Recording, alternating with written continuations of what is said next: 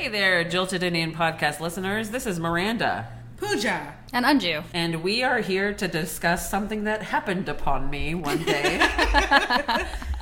I was about to watch Thor Ragnarok at an AMC theater with my friend Jolene, friend of the podcast. Everybody say hi, Jolene. Hi, Jolene. Y'all remember Jolene from, yes. Remember Jolene? She is our Jewish lesbian friend from the sheet cake incident at the... There was no incident. There was no... The premiere. The premiere of Pooja and I eating sheet cake at an anti-white supremacy protest. We love Jolene. Jolene is my friend who tells me about all things Indian before I find out about them because Jolene's more Indian than I am. Everybody needs that friend. Or you can look at it this way. That's how shitty of an Indian I am. So thank you, Jolene, for tuning me into my own culture. So Jolene and I are about to watch Thor Ragnarok, and there's like 30 minutes of previews almost before the movie even starts. And lo and behold, there's this epic that comes on, and it's featuring Indian people. There was yet to be a white person in there, so I'm automatically intrigued. I noticed beautiful cinematography. I noticed that the men were equally, how equal can they be? Beautiful with women. But anyway, so like equally as beautifully depicted Half as as beautiful as Half women. as beautiful as women. No, I was like, wait, all these men are hot looking. Wait, what's going on? And we're in an American theater, and Pooja, you talked about this, about how sometimes locations that have high watch counts of Bollywood movies will have Bollywood previews. Mm-hmm. So this was a Bollywood movie, but it looked to me like an American style epic, like the way it was shot. And so I was like, whoa. I feel like I read it was released by Viacom. Yeah, I think it's an Indian branch of Viacom. Viacom International. Mm-hmm. And so I was like, wait, men are being depicted as sexy? Women are empowered? This is weird. I need to bring this up to Anju and Pooja. So I look it up, and then there were a fuckload of news stories. And while, I knew we had to bring this up for representation reasons, but I what was our conversation, Anju? It was what did you discover when you saw the news stories? Well, when I saw a bunch of news stories, it was that there were protests with 100,000 people plus against the showing of this movie in India. And featured, or it was a story about the Rajput community, and this particular movie is concerning a fictional Rajput queen. It's an actual historical event. Yes. The existence of the queen is right. It's like those mythical novels that write about Anne Boleyn solving mysteries. She existed. But bitch got her head cut off. She wasn't solving shit. I mean, we don't even know if she existed. Like, presumably there was a queen of this kingdom, but there's no historical record of her. We could fill this whole episode with Anne Boleyn jokes. But, this was Padmavati. The name of the movie was, and the name of the queen was Padmavati. And I was like, whoa, wait, there's, protests about this movie? And this is a movie starring Deepika Padukone. We need to talk about this. This is kind of fucked up. And it was in the middle of the night, and Pooja was being bothered by me and Anju going back and forth about this. Or she wasn't getting our messages. Yeah, so Miranda's texting me, and then we had a chain of 100 text messages with Pooja. Just apparently her phone was getting bombarded, or you were not getting the messages. They're still downloading. So just so you understand this, I didn't go into it. Anju did. I just did the Ramanujan. I was in the middle of something else, and she kept texting me about the story, and we really need to talk about this. And then I got curious, and I was in front of my computer, so I started looking it up. Right. So, I decided to do the Ramanujan and just kind of go, here's what I theorize the truth about this is. I think that this is white, sorry fantasy bullshit, and they can't handle the fact that a woman owns her own sexuality, and this woman is probably being depicted as someone that is contrary to their ideas of what a woman should be, which is disempowered and small and pure, which is dangerous to women. And then Anju actually went into the history of it. She hypothesized that. My theory was that it had to do with Hindu nationalism and anti-Islamic sentiment in India. So my theory was that because the invading king in the story is Muslim, the kingdom he's invading is Hindu, and so my theory was that it was about hating Muslims. After seeing that, Rajput women warriors. Yes, I was delighted by the idea of the empowered woman, but at the way that they did it, it was a very man-heavy trailer. Yeah. I was kind of like, what are they? She was like just- eye candy for most of it. Yeah, why are they putting in the Rajput women or warriors thing? Because That is actually the story, though. I just kind of thought that it was like, okay, I don't know anything about this woman. It felt like a trailer to appease the dudes, and it was also kind of 300 Game of Thrones-ish, appealing to the eye type of movie trailer. They did it well. I'm interested. I'm here. So on the one hand, I'm very excited about the thought and the concept behind this movie because Indian people have a lot of epics, right? Like we have a lot of epic stories. It could be like the auntie who always wants you to get married to the epic of my goddamn life. Exactly, to the Mahabharata or something like that.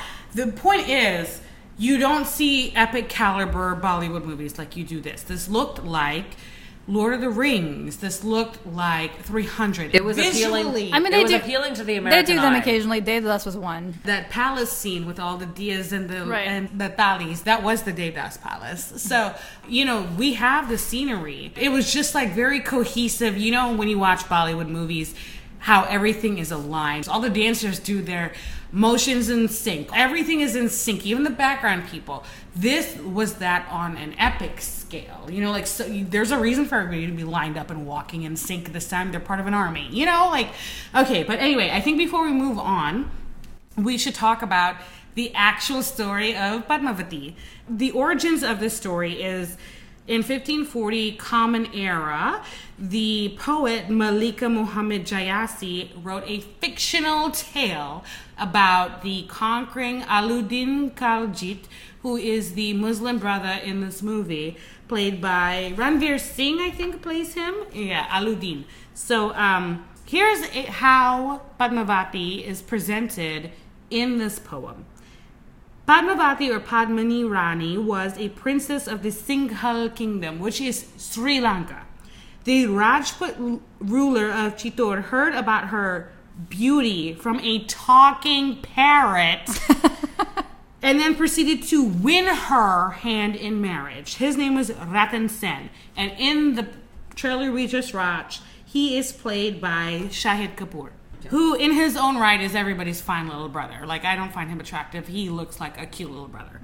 So anyway, he won her and brought her back to Rajput, and she became Rani. And then the Sultan of Delhi, he is the only real-life person mentioned in this poem, Alauddin Khaljit. Well, no, Singh was also a real Singh, person. I mean, he was real, but in the sense that, like, the actions in the poem that describes revolving around Padmavati, that... Right. The person is real, the events as described, not so Yes. So Alauddin Khaji, the Sultan of Delhi, he invaded Chittor with the intention, according to this poem, of kidnapping Padmavati and making her his own. Then, also in the poem, Ratan Singh, the man who won her, was killed by a second man trying to kidnap her and make her his queen. And that was the king of Kumbhalner, Devpal, right? So that, in the poem, this is what happens. But before all of that, Padmavati decided to take upon herself the act of Jauhur, right? Which is self-immolation. Not only herself, though, the people who believed in her and followed her around also decided, hey... All the other ladies. Yeah, let me go ahead and burn myself alive. So she did that, and then she becomes, this signifier of Hindu and Indian purity, self-sacrifice, Because as and womanhood. Miranda called it, it's the white sari fantasy. Exactly. I fucking knew it. So please keep in mind this poem is 100% fiction, written in 1540 CE. So By a Muslim poet. Can we just Exactly. highlight that? Yes, and so get to the film. The film, as of today is the 22nd of November for timestamp reasons, has been postponed from its December 1st, 2017 release indefinitely to the Amorphous sometime in 2018. And why? Why was it postponed, Pooja? It was postponed because upon not seeing a preview of this, the Rajput elders have decided that there is a dream sequence. They have heard a rumor They that heard there a is rumor. a dream sequence in this movie in which Pinnacle of Hindu woman purity, a Rajputian woman, a Rajasthani woman. not just any Rajasthani woman, but one known for Who doesn't exist. practicing sati, for having killed herself so that she didn't fall into the hands of the Muslim invaders. Who all died on the battlefield, by the way. But yeah, so the rumor is that she dreamed of a romantic interlude between her and this Muslim king. So Aludin. yeah, a dream that may be in the movie according to rumors, even though the director says it is not a sequence in the movie. And This is what has enraged them so much. the director is named Sanjay Leela Bakshi. The star we said is Sister Deepika. And Deepika. Deepika. Yeah. It's Deepika. Sis. I'm going to call her Sis. So Sis. Both of them have had multiple death threats, as well as if you are Hindu, Oh, on top of that, the director's actually been beaten. Like, the Karni Sen, which is the Rajput group that is leading the protest, actually months ago burst into the studio and beat the shit out of him and a couple other people. And on top of that, Ignatz set fire to sets where they were filming. They've also set fire to theaters They're that calling that for had the more. nerve to air the trailer. This is what happens when you don't have a hobby. Yeah, Start like, cross-stitching. What else can you do? I mean, Beyonce. the fact that 100,000 people were so upset over a rumor of a dream sequence in a movie that they are like rioting Like, in the streets. Learn how to crochet. Okay, Learn how to paint. here is where my level of offense escalates, both in real life and how it plays out in the preview. So Alauddin Khaji was the Sultan of Delhi. How did he become the Sultan of Delhi? He overthrew his uncle by like this Machiavellian, this predates Machiavelli, by It's- this Khaljian method of securing power in the satellite areas of Delhi. And then he orchestrated an overthrow. He secured power by putting down a revolt against his uncle / father-in-law, proving himself to be loyal once he had solidified power, staged a revolt, and murdered his uncle / father-in-law. We should actually do an episode about his wife because she's a badass bitch. He basically defended Delhi from Mongol attack 5 times. Yep. 5 separate times, years apart. This man was a warrior. And he achieved a decisive victory against the Mongols, and his forces ransacked their territories in present-day Afghanistan, which is Yes. kind of a reverse of the way that story normally goes. Yes. And this is where the Rajputi people are angry, right? But this is fucking history. This is what angers me. This Sultan, he also defeated and subjugated and annexed various Indian states. Ranthambore, Chittor, Malwa, Sivana, and Jalore. And Gujarat. The most recent, and Gujarat is also the most recent state to ban this movie. And then the other places in the area, he like basically shake them down for money. Right. And these essentially. victories ended several Hindu dynasties, which is part of what they hate about him so That's much. why they hate him. So in this preview, we encourage you to click on the link in the show notes and watch it. Portrays Alauddin Khalji as a savage. They're portrayed kind of like Mongols. Like, they're like But like these a sexy barbaric. savage. I've got to say, Yeah. you can't make this guy look ugly. He's fine. But they're portrayed almost like He's Mongols. more fine with that fucking fake scar in his face. Please. I'm just saying, Anju wants to bring all the facts, but I'm just like, Hold stop, on, hold hold on, on. just hold the phone. Hold on. He's like, We fine, all though. agree he looks He's super, hot. super No, fine. but we need 15 seconds on Ranveer Singh's beauty. Okay, Ranveer Singh, if you are listening to this, I am willing to.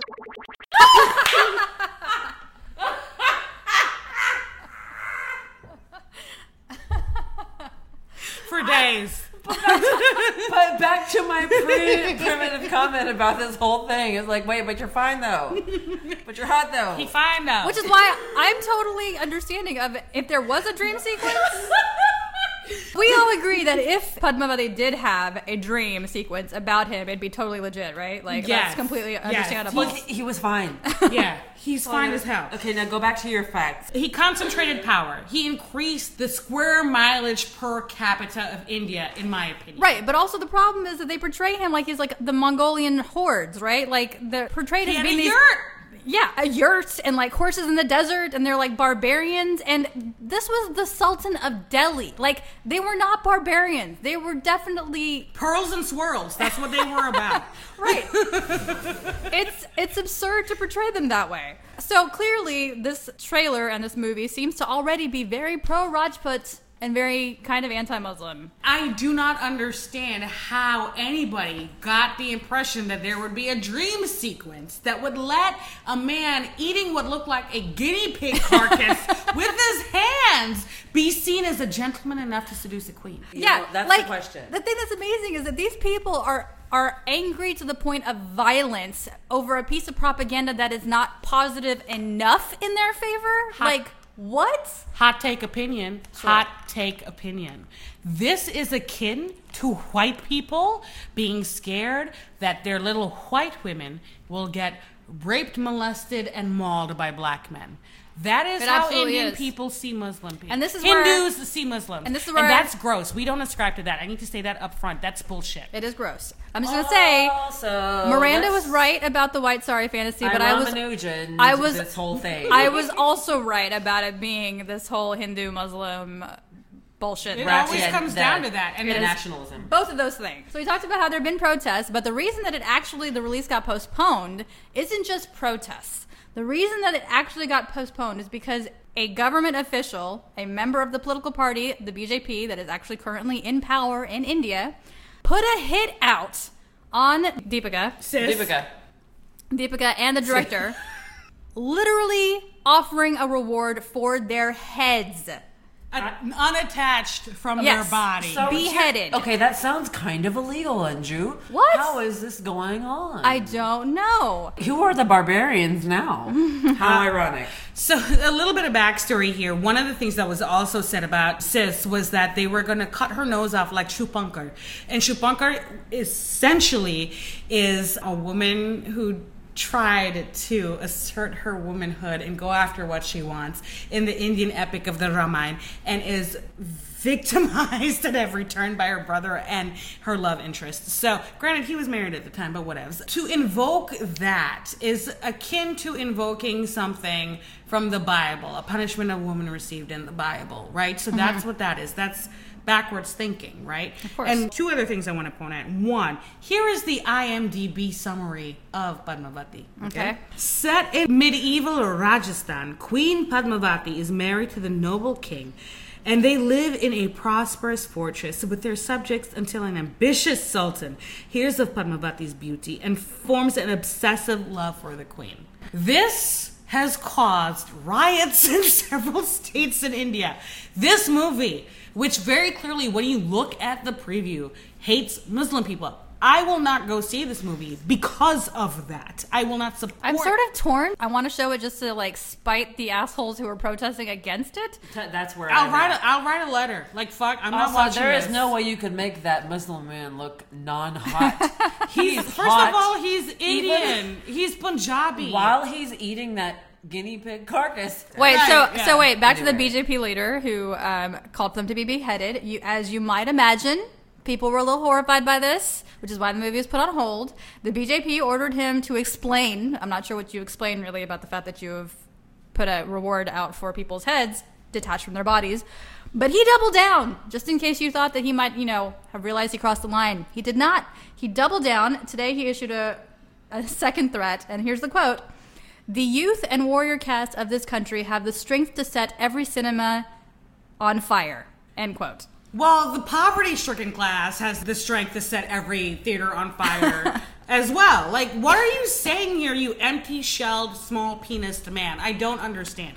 This is a fictional story that originated as a love poem, okay? First of all, that also served in the, if you want to think of the Greek tradition, of heralding a warrior's, triumph. That's the function of this poem. So she never existed. Written by a Muslim. Which is, oh my God. And then also praising the value of a Muslim sultan who increased the landmass of the subcontinent of India. Let's ignore that. And then also, not only was victimized 5 times by Mongols, by the end of his life was having armies attack the Mongols in Afghanistan. That is his legacy, and it's being shown as a Lothario rapist on screen when that doesn't even occur in the movie. So for that reason, I'll boycott this bullshit. I'm boycotting bullshit. And so that's the other thing. To go back to what Anju was talking about, the Karni Sen, They are the Rajput caste group, are they not? They're a specific group that is part of the Rajput caste, yes. So, for our non-Desi listeners, here's what this is akin to. This is akin to the KKK pledging violence and burning down of theaters for the gay scene in Beauty and the Beast. Except that they're not even the KKK because they're not even seen as being a bad... Like, we all, more for the most part, reasonable people understand that the KKK were bad.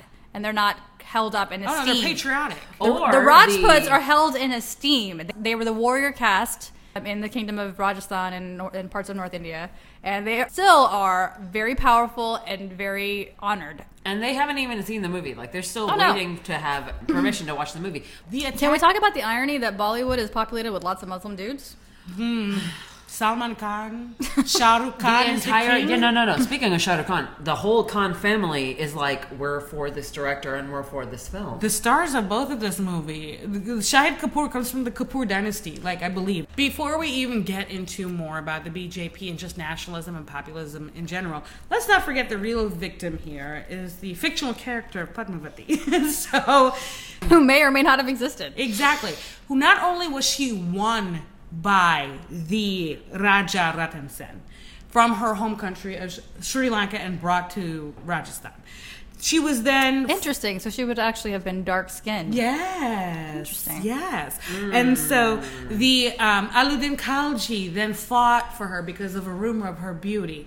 And then the king of Kumbhalner, Devpal, killed her husband because, again, of rumors of her beauty. And... sounds very Helen of Troy, does it not? The Greeks stole this. We already have had one episode where shit wasn't original. Let's just keep that theme going. Yeah. Well, it could be Joseph Campbell, everything is connected. Yeah, this is all one story. Yeah. Pangea, I believe in Pangea, so I get it. Joseph Campbell's writing. Padmavati is she's beautiful, an object to be won or stolen. She has no agency.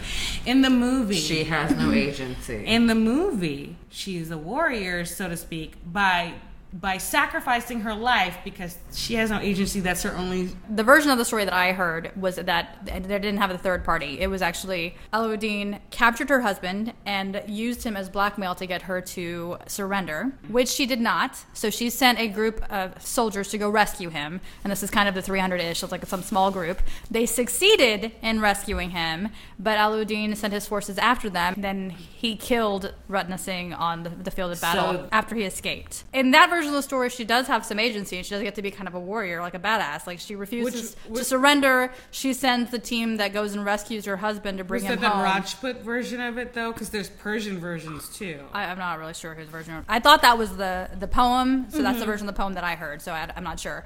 So yeah, in this version, she did actually have some agency. She was actually kind of heroic in her own right. And then she kills herself once all hope is lost, once her husband has died. Then she kills herself in order to keep from falling into the hands of the barbarian Muslim horde. I want to also make this point, which kind of will be our bridge into the Hindu nationalism, I feel. There are many occurrences in the Hindu tradition of women sacrificing themselves or performing purity tests in almost all the books. There's a story surrounding Draupadi, the Mahabharata, where they questioned her purity and she asked for help from God at the last minute, and Krishna granted her an unending sari. So when these men in an open royal court tried to disrobe her sari just wouldn't end, right? So that's one. Another one, there's like the goddess, the queen, the consort of the god Shiva. The gods, when he was absent for a time, sets herself on fire to prove that she was still a virgin. Mm-hmm. And then there's stories of that even in the Ramayana, which is another Hindu text, about Sita, which is like, I ain't got time for this. I set myself on fire. But at the end, like, there's a chapter where she's all like, what more do you want from me? I set myself on fire. Like, there's that one thing.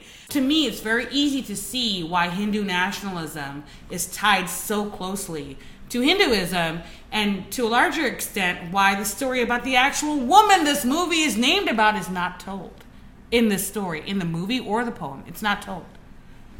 Yep. So I wanted to talk about the group that is leading these protests, the Karni Sen, which their full name is the Sri Rajput Karni Sen, and that's shortened to SRKS or Karni Sen. And their entire existence, they are part of this Rajput caste group, founded in 2006. And as far as I can tell, their entire existence is based on protesting depictions of... Globalism? No. In media, depictions of anything that might smack of a Hindu woman having a relationship with a Muslim man. They have to freak out about. Does this sound familiar, American South? So this is not their first rodeo. They have done this several times. There have been several movies and TV shows that they've protested. They have generally failed to prevent the release of the things that they cared about, though they have at least succeeded in keeping them from being released within their groups, Gujarat, Rajasthan, places like that. This is the first time that they are not only calling for the movie to not be released in their states, but they're actually threatening violence if it's released anywhere in the country.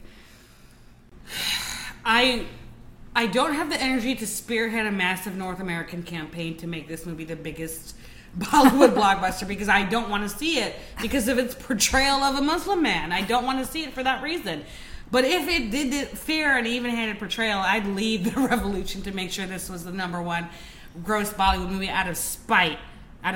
So the Karni Sen is Suraj Pal Amu, the man who demanded that she... That's the member of the BJP. The BJP who called for the head of Deepika and Sanjay. So what's the difference between Karni Sen and BJP? So the Karni Sen is a group that, as far as I can tell, like I said, specifically protests these media representations. And they are a part of the Rajput caste, which is very powerful, particularly in Rajasthan. The BJP is a political party, like our Democrat and Republican parties. And the BJP is a party that is currently in power in India. Prime Minister Modi, it's his party. They are a party that is founded on, amongst other things, they're part of something called the Hindutva tradition. Yes, that's right. For those of you who don't know, they're Hindu nationalists. And those of you who don't know Hindus, that's not what we believe in. No. So according to the party, Hindutva is cultural nationalism favoring Indian culture over westernization. Thus, it extends to all Indians regardless of religion. That sounds very benign, very positive. It's, about Indian primacy or whatever. Post-colonialism unity. Yeah, India first, basically. What else?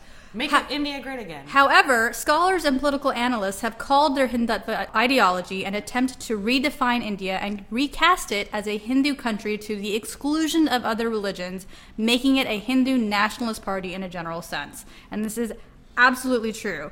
They're in control in multiple states throughout India and, of course, the larger federal government. And in the places that they are in power, it's like Trump in power here in the U.S. There's been an uptick in violence against marginalized groups, against lower caste members, against Muslims. There have been laws passed that target Muslim groups, specifically having to do with Muslims eat meat, obviously, and Hindus don't.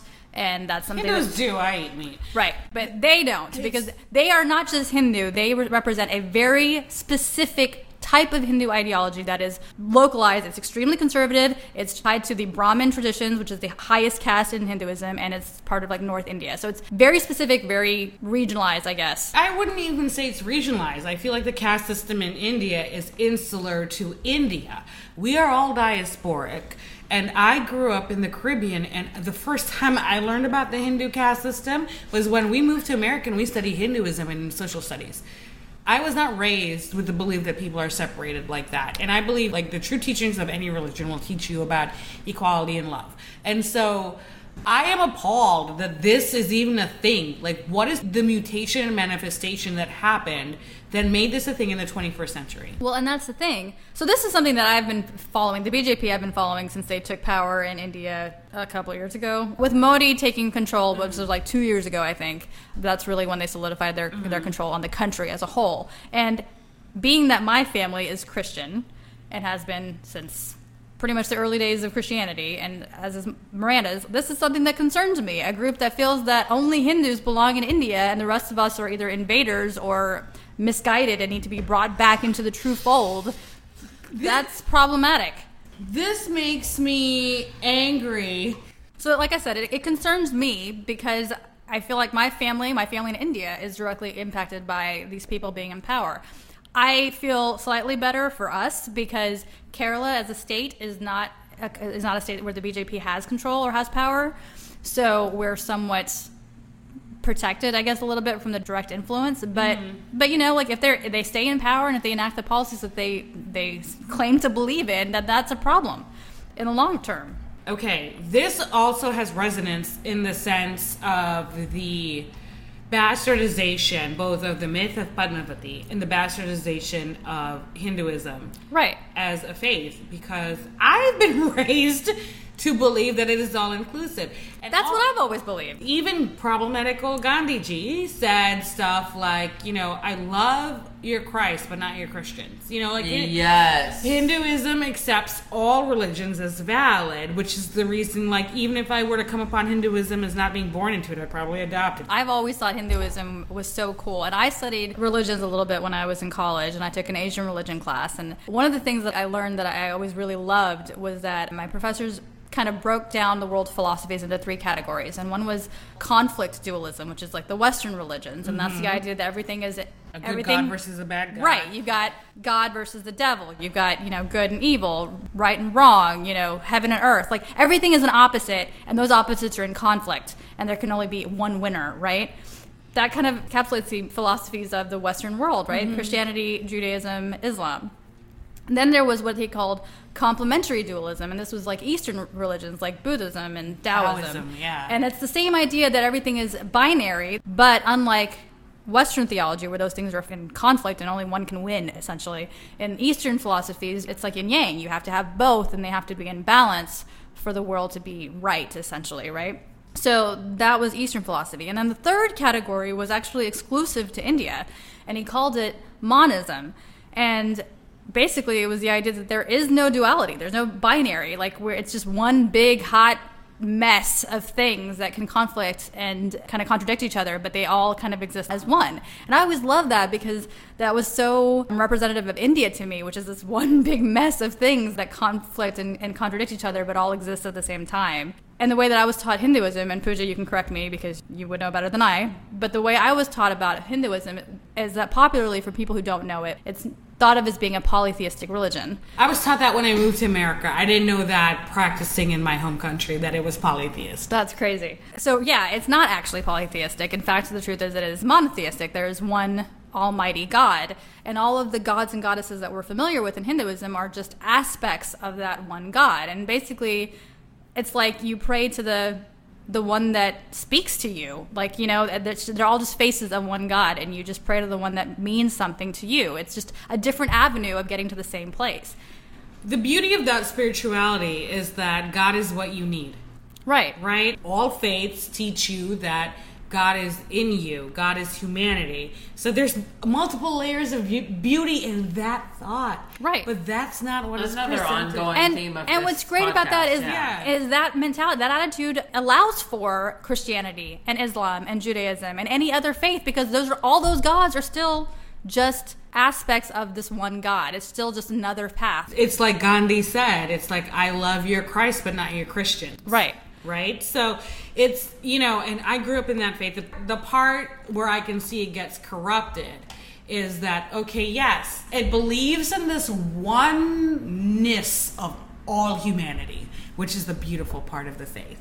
But then it also goes into power of human beings. Exactly. Who holds the power? The caste Who decides? And that's the caste system.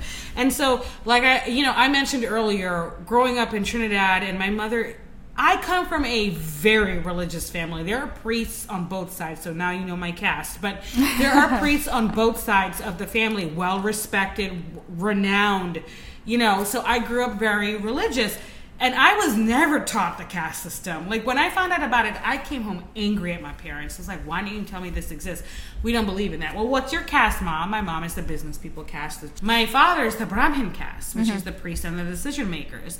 And even that, it possibly is a false narrative, because we are, you know, indentured servants. So what did our papers say in a language we didn't understand? Like, Whoa, Anju. Yes. What about that California jurisdiction? Exactly. Right, and so that's the thing. We're talking about casteism, and we're talking about Hindu nationalism, and there's a thing that's been going on in California about middle school textbooks for 5th and 6th graders in social studies, and how they teach about Hinduism. and the Indian civilizations and cultures. And there was a group of Hindus that were, as you might expect, part of the upper caste Brahmanical Hindutva tradition, who were really offended by the way that Hinduism was portrayed, which they felt was racist and bigoted and set their kids up for being bullied, because it talked about the caste system and the oppression that is endemic to India because of the caste system, which they like to pretend has nothing to do with the religion, and it's not even oppressive, that it's just a division of labor based on your skill set. These Hindu groups have been protesting against the school board for actually like 10 years. This first started in 2005 and 2006. They kind of lost or compromised on the first round, and they brought it back up recently. And they were lobbying for changes to basically erase any discussion of the caste system as being oppressive or being connected to the religion of Hinduism. To talk about, this is one of my favorite things, for those of you who do or don't know about this, but there's a whole thing in India about the Aryan migration, right? Because we have northern Indians who are white, who are lighter skinned, and who are racially connected to Europeans, and then South Indians who are darker skinned, who are part of the Dravidian people who were already there. And the story, the myth, the history there is that there's conflicting stories. Originally, it was thought of as an Aryan invasion into North India, which pushed the Dravidians south.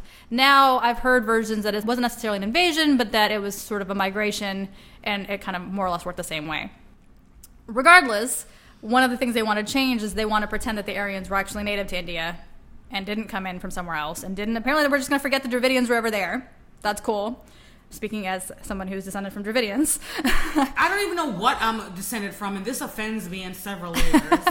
They want to erase that. They want to portray the Muslims as the invaders into India who didn't really belong there, and to erase the existence of other religious minorities and the lower untouchable castes, like the Dalits, who were the untouchables. So they wanted these changes made. There were a group of academics and also peoples of these minority groups who were like, hell no, what the fuck? This is propaganda that erases all of our existence, and it's historically inaccurate, and we shouldn't be teaching them to children. I personally signed this petition. I don't know if anybody else did. I think I did too. Well, they made a decision last week, and we lost. The board decided to accept all of the changes that the Hindu organizations were pushing. I have twofold of this. I feel like textbook companies and school boards will accept these changes because they realize we fucked up in the past and caused a lot of pain. But now the people who are going to capitalize on the wrong information of their agenda being presented they're going to capitalize on that because of the shame. We can juxtapose that to in Texas. We don't even have a multicultural. Yeah, I was going to say, this is just like what has been happening in Texas. White Christians have been doing the same thing, changing history books to tell a version of the story that makes them look good and erases everybody else. So this is just the Indian version of the same damn thing that is happening. Yeah, and so it's disgusting to watch something that preaches the oneness of humankind, of to be connected to your fellow person and always do good by them and yourself and to live by a moral code, is being bastardized. I'm sure any faithful person would say it's being bastardized for political purposes. Like that is a grossness I cannot handle. And it's not just Hindus versus Muslims, which, tale as old as time. Tale as old as time. Seriously, though, I mean, I feel like Hindus have hated Muslims longer than Christians have. Rising in the east. And it's probably because they couldn't eat meat. Like, let's get down to it. Like, people hate people for stupid fucking reasons. True. And people rise and sing this song about LeFou is gay, and Alabama didn't show this movie, even though the gayness wasn't overt or even sexualized. Or gay enough. Okay, off topic, guys. Off topic. I mean, sibling is pornography. You didn't see it. You That's banned true. it. That's true. But okay, so like we were saying, so it's we likened PM Modi to the populism movement that the Russians puppeted Trump to lead. Let's be real. And there was a time and point where there are a lot of even without Trump, we definitely have had a problem of right-wing Christians being empowered, exercising their power to rewrite the problem narrative of this country. The right wingness is not conformed to a religion. It's conformed to it's not. A movement of conservatism that manifests as populism because conservatives think everybody wants to live as sheltered as them. Right, so we got Christianity doing it here with the Republican Party and Trumpism. You know, we're dealing with something right now in America, and we have been for a while, where the evangelical conservative wing of the Christian faith dictates an entire political party, and we're reckoning with that. The soul of America is being fought for right now. But it's not just the U.S. We've got ISIS doing the same thing in Islam in the Middle East. We've got the gross thing about ISIS is that people believe that that's the normalized version of Islam, and even ISIS is an extreme version of what is already the same problem, which is in places like Saudi Arabia. There are already other places that are doing a less extreme version of that this extremely conservative, extremely fundamentalist reading of Islam that is... The commonality here, and I bring this up because it's a little bit... I mean, it may be the same in Myanmar. These parties are led by men. The BJP has 3 ministers who are women who are in the upper echelons of the party. 3. One of whom is Maneka Gandhi. And that's kind of a fun story, but I won't digress into it. But she was the daughter-in-law of Indira Gandhi, who Indira Gandhi hated. That's right. And Indira Gandhi was the head of the Congress Party, which is the BJP's rival. So I find it interesting that she basically was spurned by the Gandhi family and went, oh yeah, okay, and then went over to their rivals, basically. We talked about Hinduism, Christianity, Islam. Let's talk about one you never think about in terms of violence. How fucking crazy is it that Buddhists are even doing the same goddamn thing?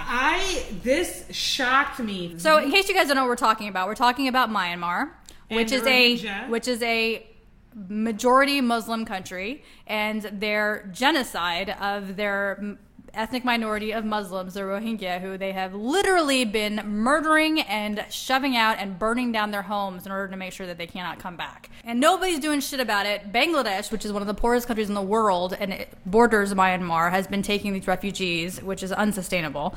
And India has refused to accept any of them, thanks to the BJP. Currently, there are about 1.1 million Rohingya who live in Myanmar, or formerly Burma. They speak Rohingya or Raunija. There's a double G and an A in there. Okay. A dialect that is distinct to others spoken in the Rakhine state throughout Myanmar. So, you know, it's a small nation in Southeast Asia. And not only have they for years been pushing the Rohingya... They have been stateless, by the way. The Rohingya have not had official status within Myanmar for a long time. So... Which makes it difficult for them to get jobs. Yes. They don't exist pretty much.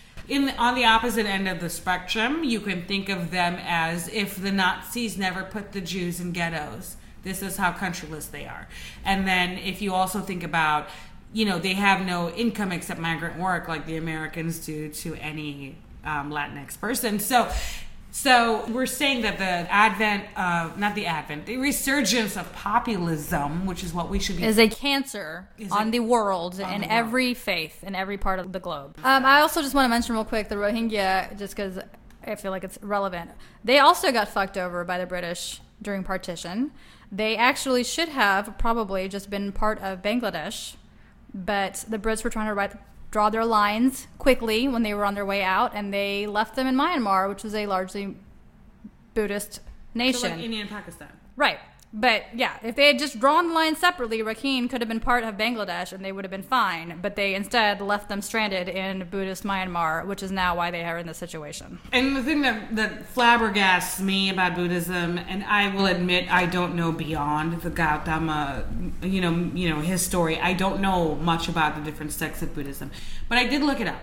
And Myanmar practices Theravada Buddhism. And Theravada Buddhism emphasizes attaining self-liberation through one's own efforts. And meditation and concentration are vital elements on the way to enlightenment. And the ideal road is to dedicate oneself to full-time monastic life. So if you are busy expelling human beings from your country because they don't want to have a monastic life, Are you a Theravada Buddhist or are you a terrorist? Well, it's the Buddhists who are doing it. I mean, it's the priests who are. You're a leading it. terrorist. But what I find amazing is Buddhism is a faith that basically thinks that all life is suffering. Like our existence is suffering. Their tenet is supposed to be to not add to that suffering. Exactly, but Theravada Buddhists, they created a Buddhist state in the fact that Theravada Buddhism relies on the advice of senior monks of the faith. So you created a religious state.